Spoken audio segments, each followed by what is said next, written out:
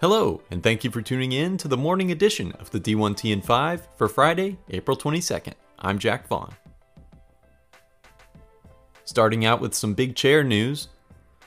College AD says the Penn State AD search should wrap up this week with the preferred candidate being a male sitting Power 5 AD. Not sure I've ever heard a report narrow a search down in such terms. College AD also lists the final three candidates at Morgan State. They are Northern Illinois Senior Associate AD and Director of Student Athlete Academic Support Services Anton Goff, Cal State Dominguez Hills AD Dina Freeman Patton, and Lincoln AD Harry Stinson. On-campus interviews are scheduled for this week and next. The Big 12 has selected Turnkey ZRG to assist with its commissioner search. Cal State Bakersfield President Lynette Zalesny says she will form a search committee for the hiring of a new AD, with plans to have the new leader in place by the beginning of the fall semester. Lamar President Jamie Taylor digs into the opportunities awaiting the Cardinals' next athletic director with D1 Ticker's Steph Garcia-Sykos. He says, "To me, the potential, there's almost no roof on it. We've got great facilities, we've got in my mind some great coaches. The things that need to be fixed, they might be hard, but they're fixable.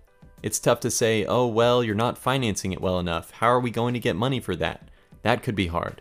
You don't have the right facilities. Well, you've got to build them, and that takes several years. All the pieces are here. It's just about having that strong leader come in.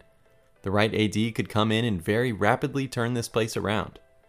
Taylor also discusses how athletics fits into his long-term vision for the university, the nuances of the Cardinal fan base, and how Carr Sports is conducting a needs assessment to help guide the next AD.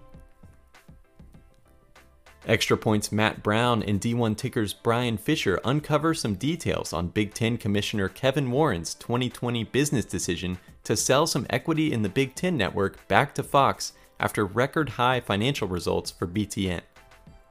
The transaction valued the 10% sold back to Fox at approaching 9 figures, so in the neighborhood of a $5 million to $7 million cash infusion per school. Notably, university sources tell the pair the pandemic had nothing to do with the process, otherwise the conference would have exercised its rights in 2021 as well. North Dakota will bring its multimedia rights in-house, exiting its deal with Learfield. The athletic department will combine assets with Ralph Engelstad Arena in sales and marketing in an effort to streamline the process for both UND and its corporate partners. Fighting Hawks Associate AD for External Operations Kyle Doporalski says, "The object is to have more flexibility and to capitalize on relationships. After months of discussion, we came to the conclusion we could do those things ourselves. It will give us more flexibility and we'll be able to control our own destiny, so to speak, in a few aspects." Per the forum's Mike McFeely, UND realized a smaller cut from Learfield, netting between $275,000 and $300,000 a year because its arena situation is so fragmented.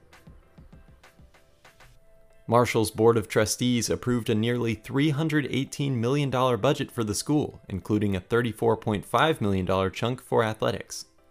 Additionally, at the request of former Thundering Herd football student athlete and retired NFL quarterback Chad Pennington, the board voted to change the name of the university's Chad Pennington Athletic Hall of Fame to the Marshall University Athletic Hall of Fame.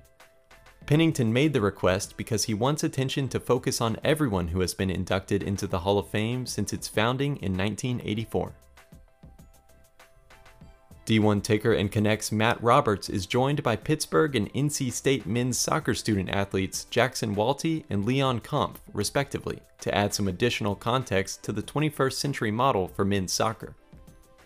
Walty and Kampf share the perspective of student athletes on topics such as the model's impact on academics, the physical toll of a compacted schedule, the model's effect on competitive balance, its impact on the promotion of the sport in the spring versus the fall, the ideal schedule for a student athlete, and concern about broadcast schedules.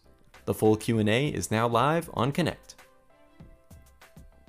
Thank you for tuning in to the morning edition of the D1TN5 for Friday, April 22nd. I'm Jack Vaughn, and be sure to check in later this afternoon.